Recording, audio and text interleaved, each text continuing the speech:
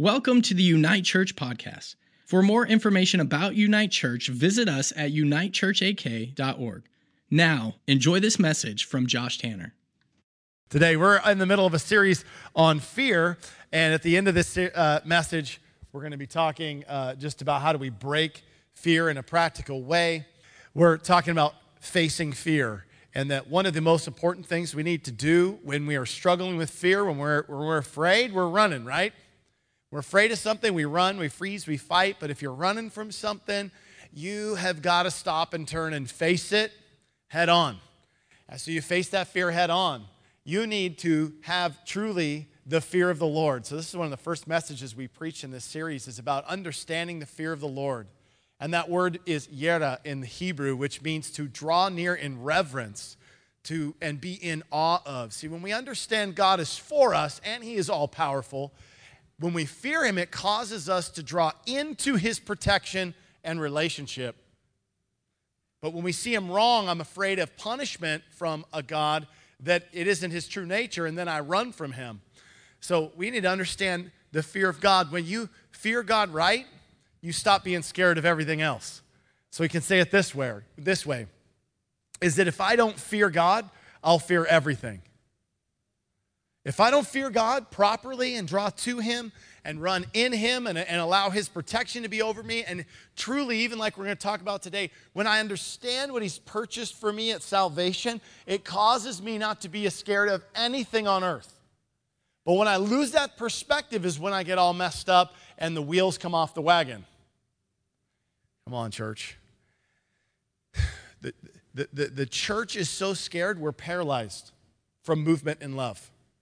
But perfect love does what to fear? It casts out all fear. So we need to make a shift from being scared to be driven from love. Driven from fear versus driven from love produces very different fruit. We're going to look into the life of the Apostle Paul, and we're going to see how this guy was able to find his way in love and in peace and experience the joy of God in the midst of the most wildest of all kinds of circumstances. So let's look at the Apostle Paul, and we're going to look at him while he's in prison, which is an awesome place to be, right? Right? Especially when you're there for not doing anything wrong, just for preaching Jesus. Now, Paul is in prison for preaching Jesus, and he has this unbelievable attitude. Philippians chapter 1, verse 7, this is in the New Living Translation, the second edition. So, it is right that I should feel as I do about all of you, for you have a special place in my heart. You share with me the special favor from God, both in my imprisonment. Listen, the special favor from God in my imprisonment. Does that make any sense? It only makes sense if your head is screwed on right with Jesus. But when we get all scrambled and messed up and we think like the world, we think imprisonment, this is terrible. No, God's favor was on him, both in his imprisonment and in defending and confirming the truth of the good news. God knows how much I love you and long for you with tender compassion of Christ Jesus. I pray that your love will overflow more and more, and that you will keep on growing in knowledge and understanding. For I want you to understand what really matters, so that you may live pure and blameless lives until the day of Christ's return. May you always be filled with the fruit of your salvation, the righteous character produced in your life by Jesus Christ. For this will bring much glory and praise to God. And I want you to know, my dear brothers and sisters, that everything that has happened to me here has helped to spread the good news. For everyone here, including the whole palace guard, knows that I'm in chains because of Christ. And because of my imprisonment, most of the believers here gain confidence and boldly speak God's message without fear. That's radical. This is radical. That Paul sees God's favor in his imprisonment. As he preaches the gospel, he feels the favor of God. When he goes into prison, he's like, oh, we're going to disrupt him even more. He gets even more excited about it. And some of us go, this guy's crazy. No, he's not crazy, actually. He's just not scared. He's not scared. But when we get scared of our losing our personal life, we lose our peace. When we get scared of losing this life and this world, we lose our peace, we lose our joy. Paul kept his head screwed on straight, and he saw what was important to God. Let's skip down to verse 20. For I fully expect and hope that I will never be ashamed, that I will continue to be bold for Christ as I have been in the past, and I trust that my life will bring honor to Christ whether I live or die. For to me, living means living for Christ, and dying is even better. It gets even more crazy, doesn't he? Dying is even better. But if I live, I can do more fruitful work for Christ. So I really don't know what is better. Which one is better? I'm torn between the two desires. I long to go be with Christ, which would be by far better for me. But for your sakes, it's better that I continue to live. You see, Paul, he's thinking about something else. He's got his head and his mind, he's got his eyes and his perspective on eternity, not on this world. He knew that he was actually not made for this world, that he was made for another. He's made for eternity. And he had his eyes and his focus there. And because his eyes were there, he knew he could never lose. In fact, to lose this earthly temple in life, Paul understood it so easy, so well, that he's like, that's going to be awesome. He's like, I win big time. That is by far better for me if I just die right now, because I get to go be in eternity. My old body, all these ailments, all the things, all the suffering, all the hardship, all that goes away, and all I get is the glory of God. Pretty good return, isn't it? But when we lose perspective and we think this world here, this stuff we have, our earthly bodies and temples and all this is all we have to live for, and then we're afraid of what we lose and gain or won't, all of a sudden anxiety and worry and concern. In fact, circumstances in our world begin to push us around. The fear of how things could turn out begin to push us around. Anybody be pushed around by the fear of political outcomes? Shame-any Christmas. Just get worn out. And all politics are driven from fear now. There's no hope hardly at all. It's just crazy. It's ever, oh no, you should be afraid of what these guys would do and what those guys would do or this person would or wouldn't do. It's just fear. Drives its way in the church. Oh, if we live this way or don't live this way, if we do this or don't do that. And oh, what will people think of us or as a church? Or and then what if they pass this law? And then, oh my gosh. They pass a law and then they'll put us all in jail. You're like, hey, if they put me in jail, God's favor is going to be on me and people are going to get saved like crazy. I mean, this just happened to Paul. We just read it and somehow he didn't freak out about it. I'm not telling you should or shouldn't do certain things. I'm saying you shouldn't do things driven from fear. You take good, righteous behavior, plug it into fear, it produces terrible fruit. It produces legalism, control, shame, condemnation, all these things, restriction. It drives love out of the environment. If you plug in righteous or godly behaviors into fear, all of a sudden it restricts everything beautiful in the kingdom, because 1 Corinthians 13 says this, without love, everything is a clanging gong or an empty cymbal, a noise, a worthless noise. It produces nothing.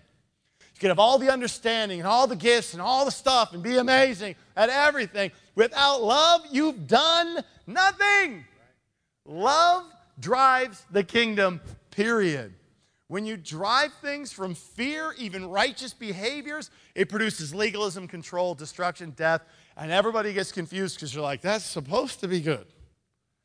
But it didn't feel good. And it is not doing something good in me. That feels dumb. So, to conclude my message, don't do dumb stuff. Just kidding. I'm not done. Here's what Paul did. Watch what he learned. Philippians 4, he goes on to say this, 4:10, how I praise the Lord that you are concerned about me again. I know that you have always been concerned for me, but you didn't have the chance to help me. Not that I was ever in need. Say, what? For I have learned how to be content with whatever I have. I know how to live on almost nothing or with everything. I have learned the secret of living in every situation, whether it is with a full stomach or empty, with plenty or little.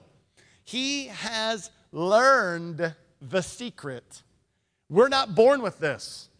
We don't understand this right away. This is a learning process of how to see the kingdom first, see what God has done for us fully, and then understand it and believe it to our core so strong that that fear no longer can penetrate the love in our life.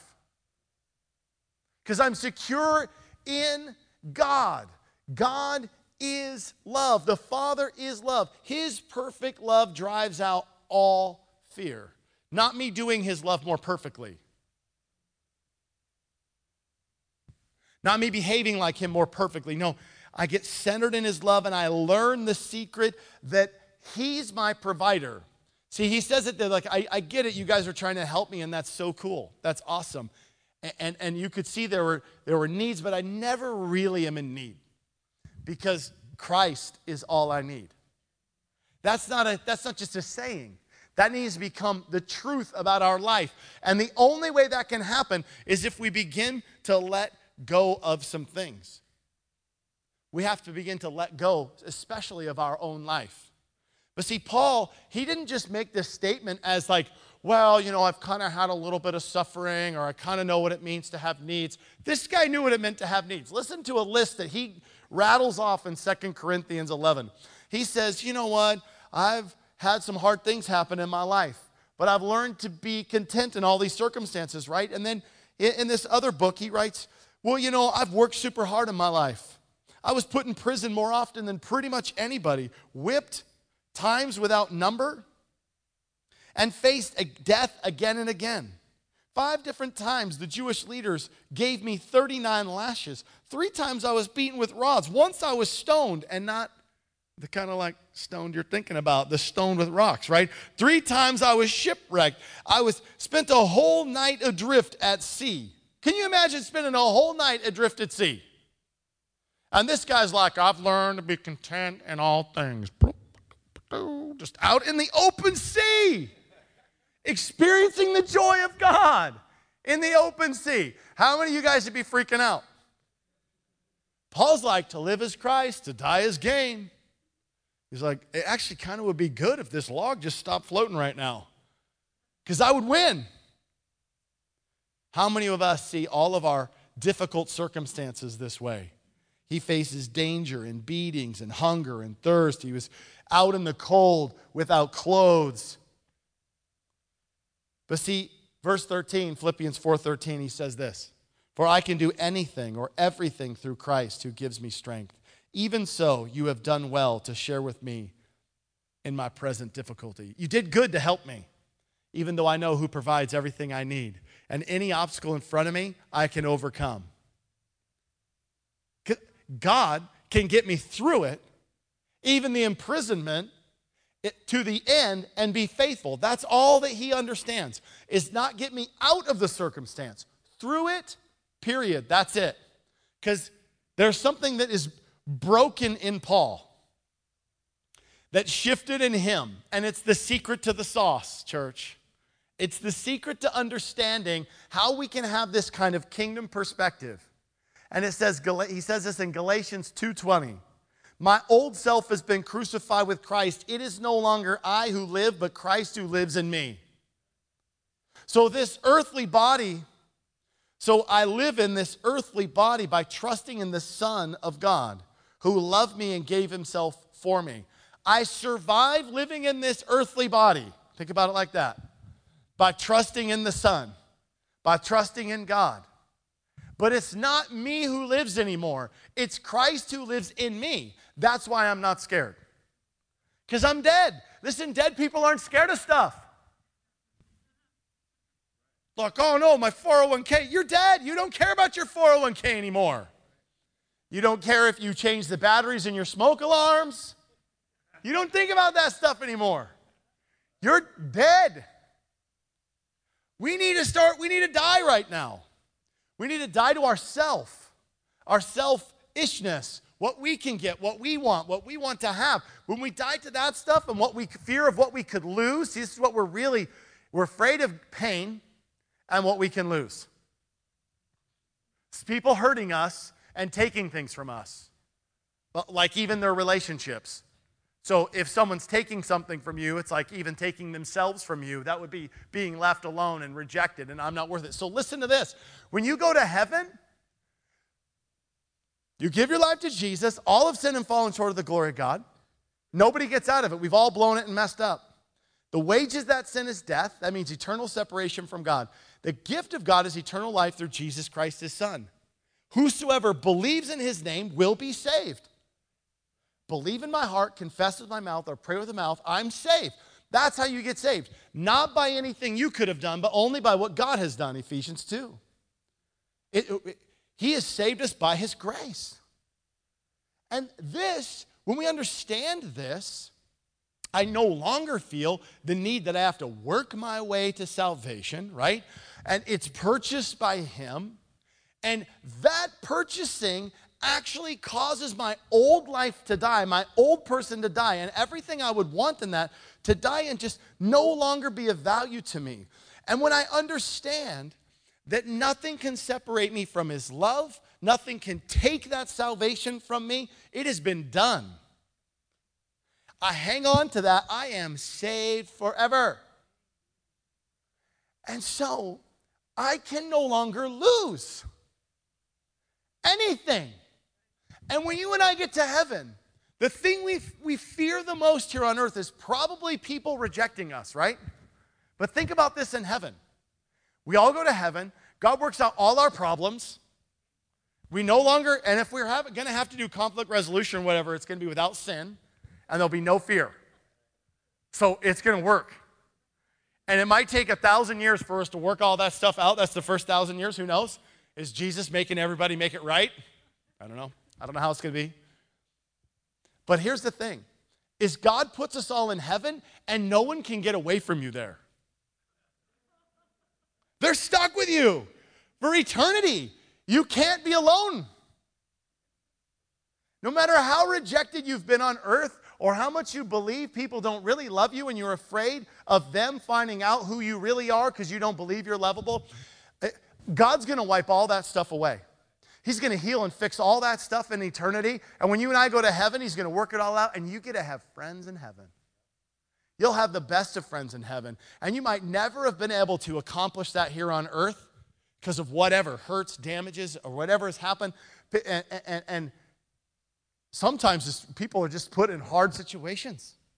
Sometimes people grow up in environments where they're just persecuted and hated because of their own race or their color or their sociological background. Some people, like in India, are just born into a class. And they're going to be hated their whole life. They're like, well, no, you can only be a garbage person. That's it.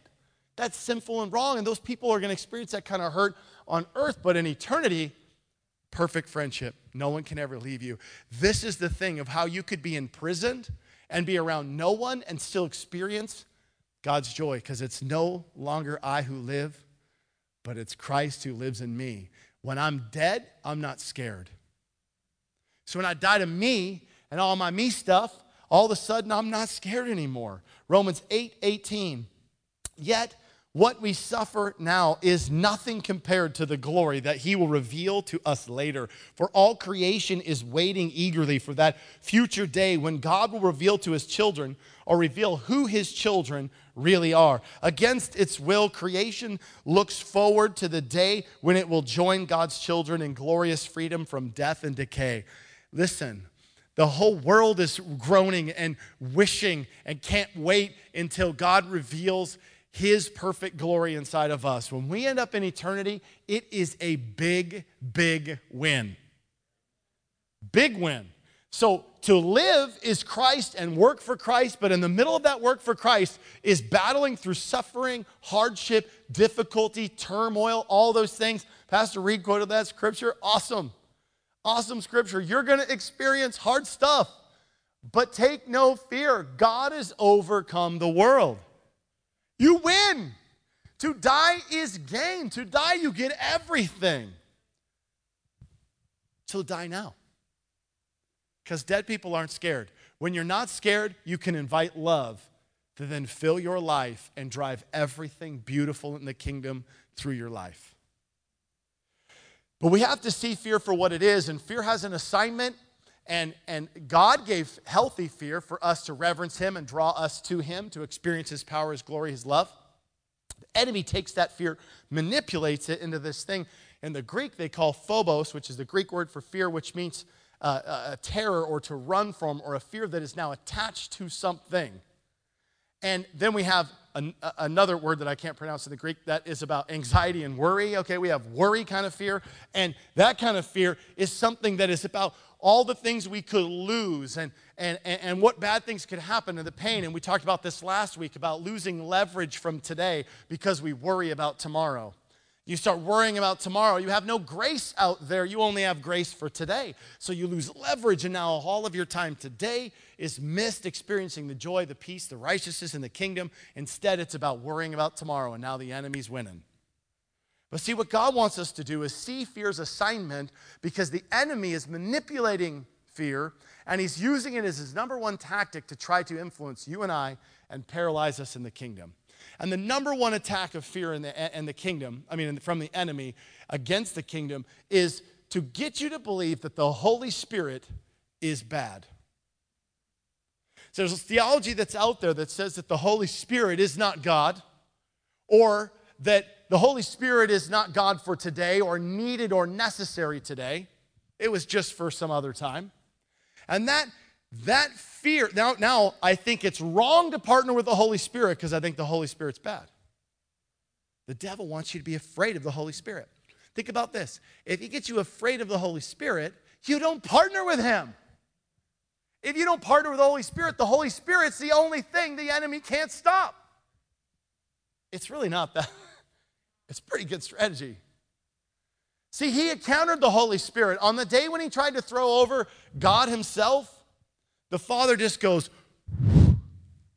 with his breath, the Holy Ghost, and wipes a third of the angels, his whole army that he thought was going to be this big, huge revolution, off and out of heaven. That's how hard it was for God. He goes, and you're done. Punch your ticket, buddy. He doesn't want to fight the Holy Spirit.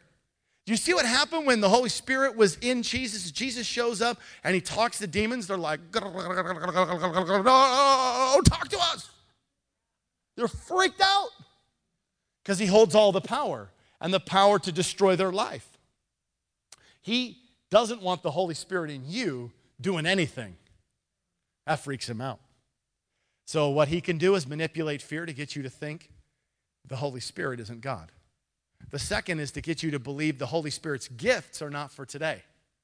If you believe that the Holy Spirit's gifts are not for today, all of a sudden you're scared. You think it's wrong to partner with the Holy Spirit's gifts. So then all of a sudden, now I'm scared to do it. So fear is now driving action where righteous behavior produces bad fruit.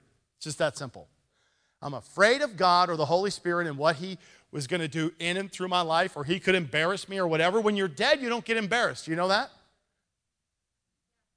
No person's ever been embarrassed at their own funeral. So have a funeral, real quick one for your life. Jesus, it's no longer I who live, it's now you who lives in and through me. And hey, let's get started doing your life through me.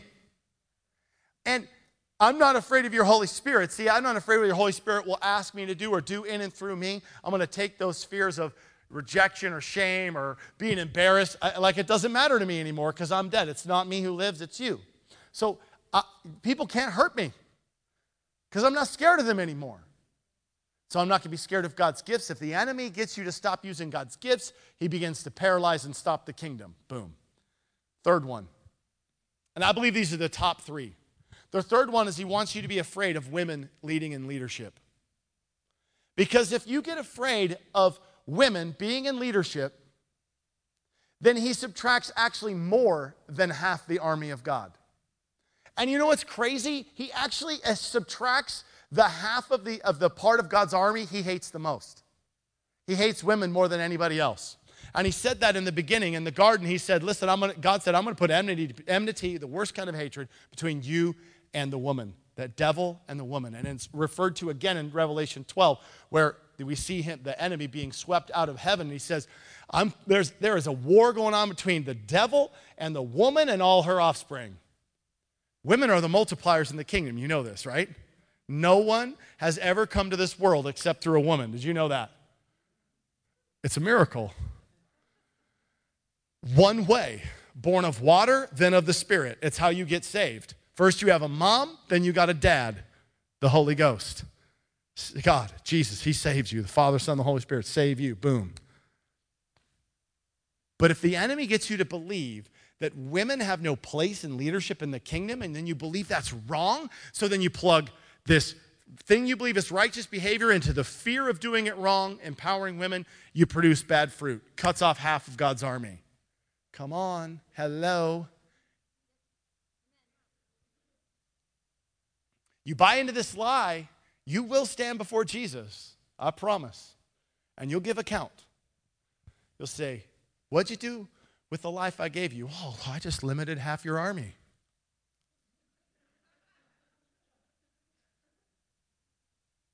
I'm going to go like this. Yeah, Lord, you talk to that guy. I'll be over here for a while till it's my turn.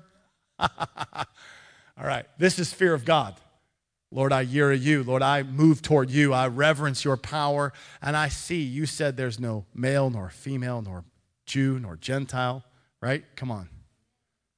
We're all one in Christ Jesus. God wants to move. He wants to create movement. That's only going to be done through love, which comes through love, acceptance, right? And empowerment of his people.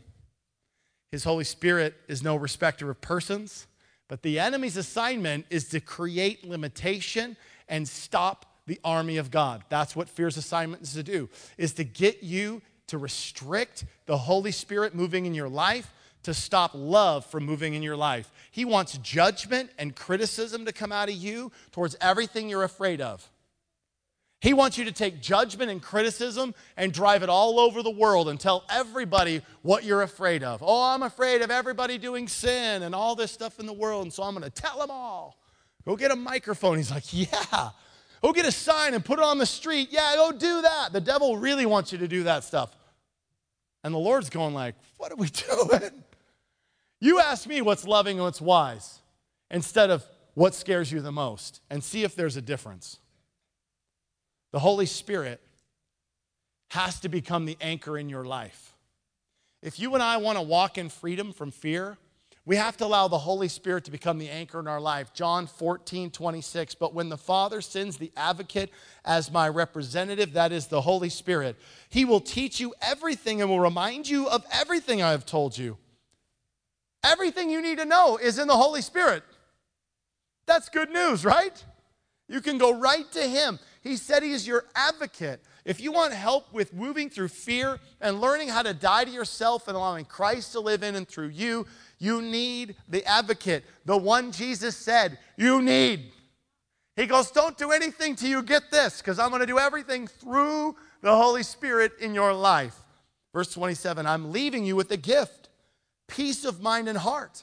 This comes from the Holy Spirit. Who would love to have peace of mind and heart? And the peace I give you is a gift the world cannot give. You can't get it anywhere else. So don't be troubled or afraid. You don't have to be scared anymore. Jesus is saying you don't have to be scared anymore. I'm sending you the Holy Spirit. I got you. I got you, boo. You good. I got you. I'm sending the Holy Spirit. He's got everything you need. Just go to him. He's your helper. I left him here for you. He's going to help you get through this big, gigantic mess here on earth. Partner with him. Don't let the enemy manipulate you and control you with fear. Allow him to set you free. Okay, we're going to lay this scripture in to build three key principles from, okay? Philippians 4:4, rejoice in the Lord always. I will say it again, rejoice. Let your gentleness be evident to all. The Lord is near. Do not be anxious about anything. Say, what? But I thought I could really worry about my kids. It's a mother's job to worry. Okay, wait a second. Do not be anxious about anything, Mom. But in everything, by prayer and petition with thanksgiving, present your requests to God. Has anxiety ever helped you? Has it ever produced anything good in your life? No. Like we said last week, just a good ulcer. That's about it, right? And the peace of God, which transcends, it surpasses it goes over and through all understanding, will guard your hearts and minds in Christ Jesus. Finally, brothers, whatever is true, whatever is noble, whatever is right, whatever is pure, whatever is lovely, whatever is admirable, if anything is excellent or praiseworthy, think about such things. Okay, so we're going to take that scripture as sort of a basis. I'm going to give you 3 practical tips, tools you can use and put to work to get set free from fear. First, who's your helper? The Holy Spirit. So the foundation of these tips are you have to understand the Holy Spirit's your helper. These things don't work without God. If you're not taking these tools to Him, you're not going to find victory and freedom.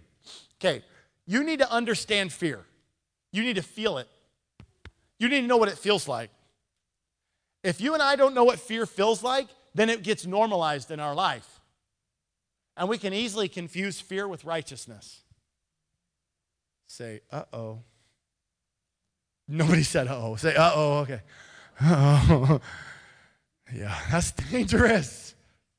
When we get confused, we don't understand what fear and anxiety feels like. Sometimes it gets normalized. It eventually becomes normalized because your body knows how to normalize everything. It's designed to. When you get really, really scared all the time, you start to live in worry and anxiety, and it's now driving your whole life. You're just worried and afraid all the time.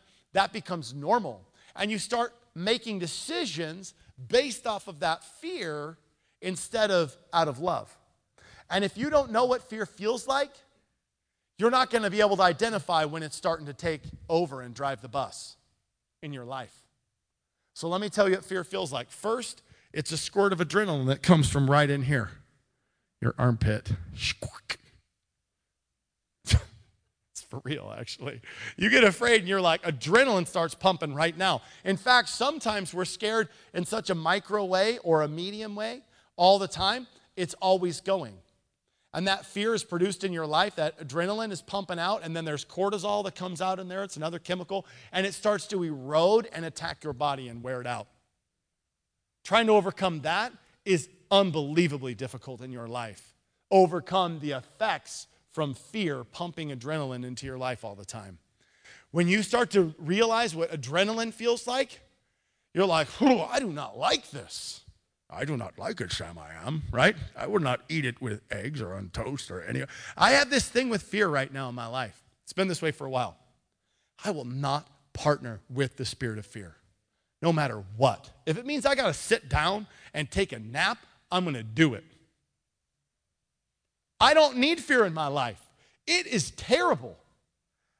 I can feel it in my brain now. That might seem weird, but I can feel when fear happens in my brain, I'm like, ugh, and then it goes from my armpit to my stomach. Anybody ever feel fear in your stomach? Don't partner with that stuff. Fear adds all kinds of things, including weight gain, all right? We call it stress. It's fear. It's hard enough being 40 or older, right? And staying trim.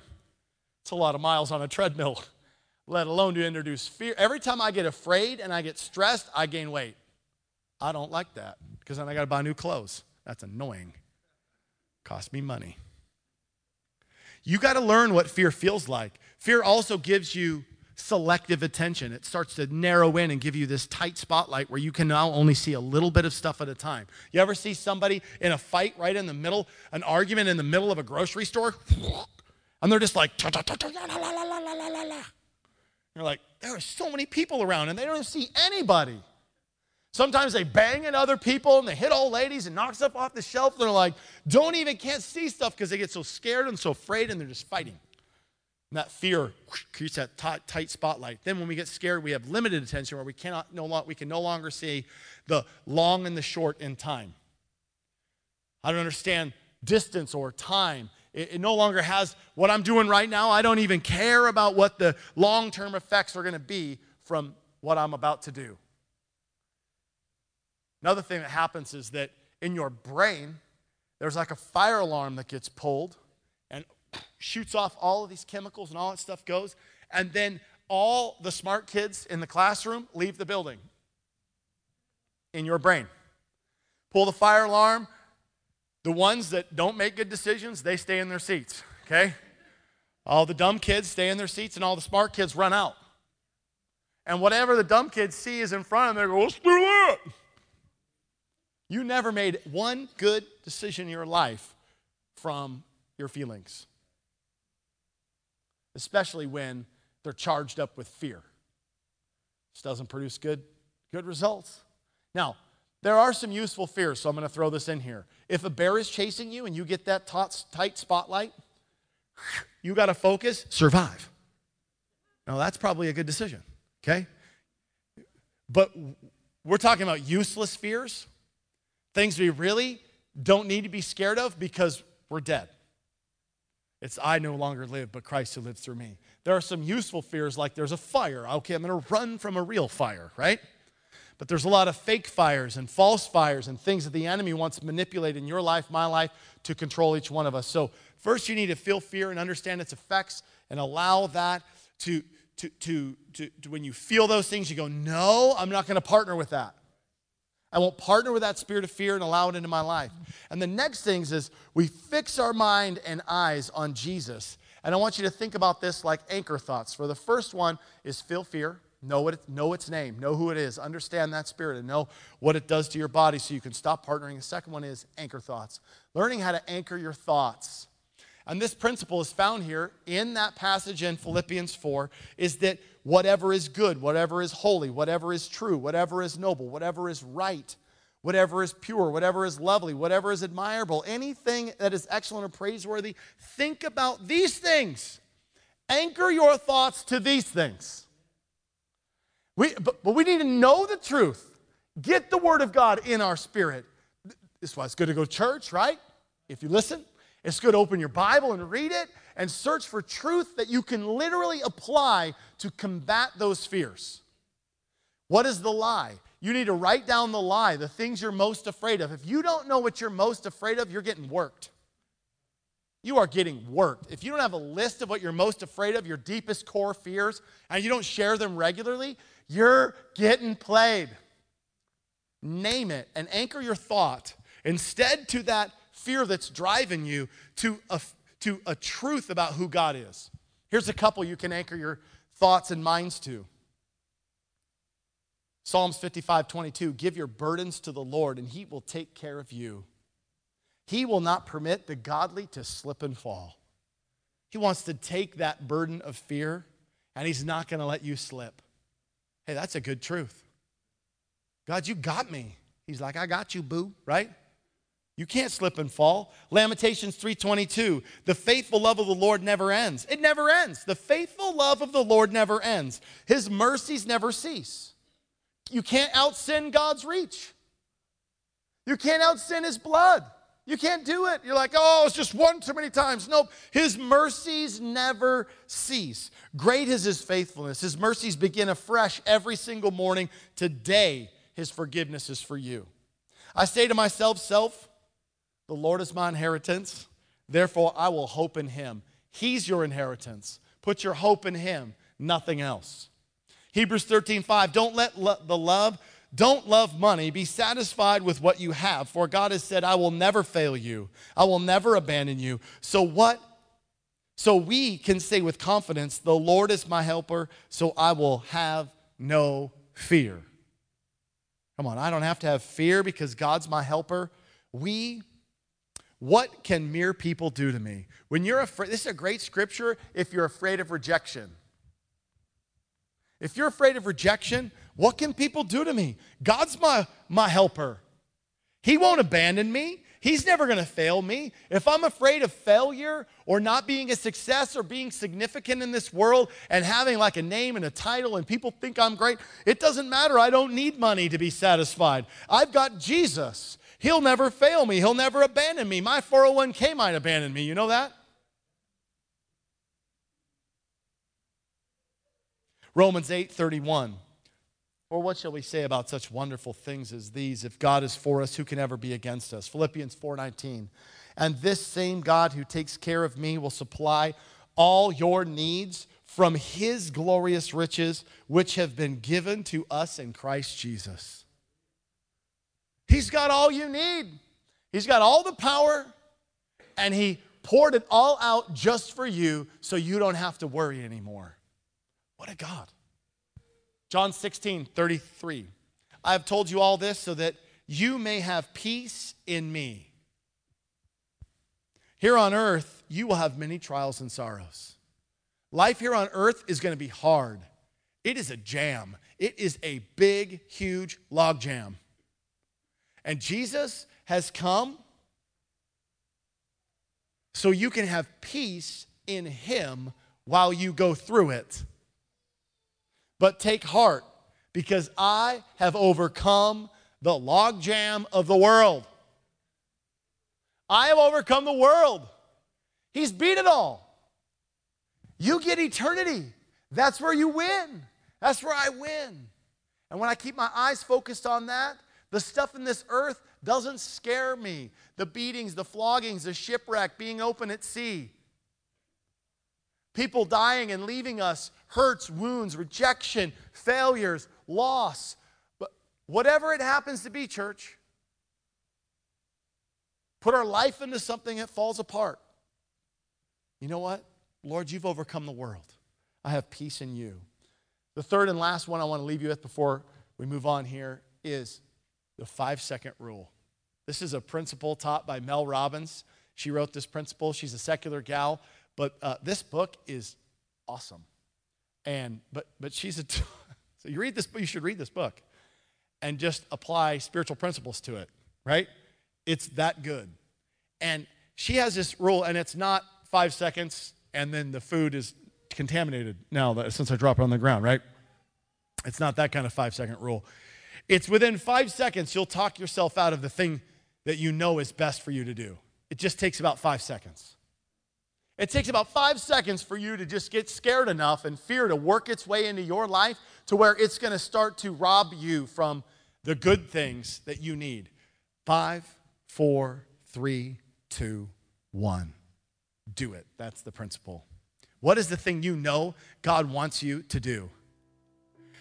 That principle, if you see this principle and you understand it and you realize, you know what, I'm going to take this principle and I'm going to create an anchor thought that beats this fear, you cannot count in your brain. Your brain literally cannot count in your feeling-based center. So if you count out loud, you must activate that logic-based center in your brain. So you move away from your feelings and you give yourself a little bit of a break. And it moves you into a place where you know what you ought to do. You know what is right before the Lord. You have a goal that God has put in your heart. You know a truth that combats this fear. You create an anchor thought before you move into places of fears. That is the truth of God. And when you start to feel fear, because now you can feel it, right? You're feeling it starting to come on. You're going to know 5, 4, 3, 2, 1. Anchor thought. I pray that anchor thought out into existence. I speak it out. No, I don't need to be afraid of this. God, I have your peace because you have overcome the world. What can mere man do to me when I have you, Jesus? Come on, 5, 4, 3, 2, 1. Do it. Just do it. Speak it out and then do the action, the thing that you know God has laid on your heart to do. It just takes 5 seconds for the enemy to conjure up a gigantic snake pit for you to be afraid of. A fake snake pit. He just goes, look at all these snakes you should be scared of and all this other stuff that can bite you and hurt you and harm you and take over your life. Just 5 seconds and all of a sudden you're like, no, I got about 10 good reasons why I shouldn't do that thing. God tells you to pray for somebody. You're like scared. What if the word isn't really a good word? What if he kissed me at work? And I pray for them. I mess up the prayer. And what if they reject me and they don't like me and all this kind of stuff? You know what I'm saying? We think of all these reasons of why we shouldn't do it. And they're all really dumb. And they're all about us getting hurt. They're all about us losing something that we ought to just die to right now. Just count it out, 5, 4, 3, 2, 1. and obey the Holy Spirit, the kingdom thing that you know He wants you to do. Don't worry about anything. Instead, pray about everything. Tell God what you need and thank Him for all He has done. Then you will experience God's peace, which exceeds anything we can understand. His peace will guard your hearts and minds as you live in Christ Jesus. Let's pray. Will you close your eyes with me for a moment? Lord Jesus, we love you. Your name is above every name. And at your name, our knees bow. Jesus, you are Lord. You're Lord of my fear. You're Lord of my worry. You're Lord of my hurt. And Jesus, right now, I surrender my fear to you, and I ask you to take it. And I ask you to just absolutely wipe it away. Just pull it off of me. I don't want this burden of fear anymore. And God, in Jesus' name, I repent for partnering with the spirit of fear. And Lord, right now I ask that you'd fill me with love and with peace and with joy. And Lord, give me anchor thoughts that will help me overcome the fear, God. It will help me to move away from the fear. And Lord, it will drive your truth and your love and your righteous actions in and through my life directly from your Holy Spirit. Holy Spirit, we love you. We invite you into our life to move in and through us. God, we embrace you in Jesus' name. If you've never made Jesus the Lord of your life, it's so simple. You believe in your heart, confess with your mouth, Jesus, you are Lord. If you're here today and you want to give Jesus, your life to Jesus, I want to invite you to come up after the service and pray with one of our prayer team members and let them know, hey, it's time for me to give my life to the Lord. It's so simple. Jesus, you are Lord. Amen? Amen? Power shift in prayer. Let's move away from fear, but it's in prayer. We shift it in our mind. Amen, church? All right. Thanks for listening. If you enjoyed this message, please connect with us at unitechurchak.org. We hope to see you soon.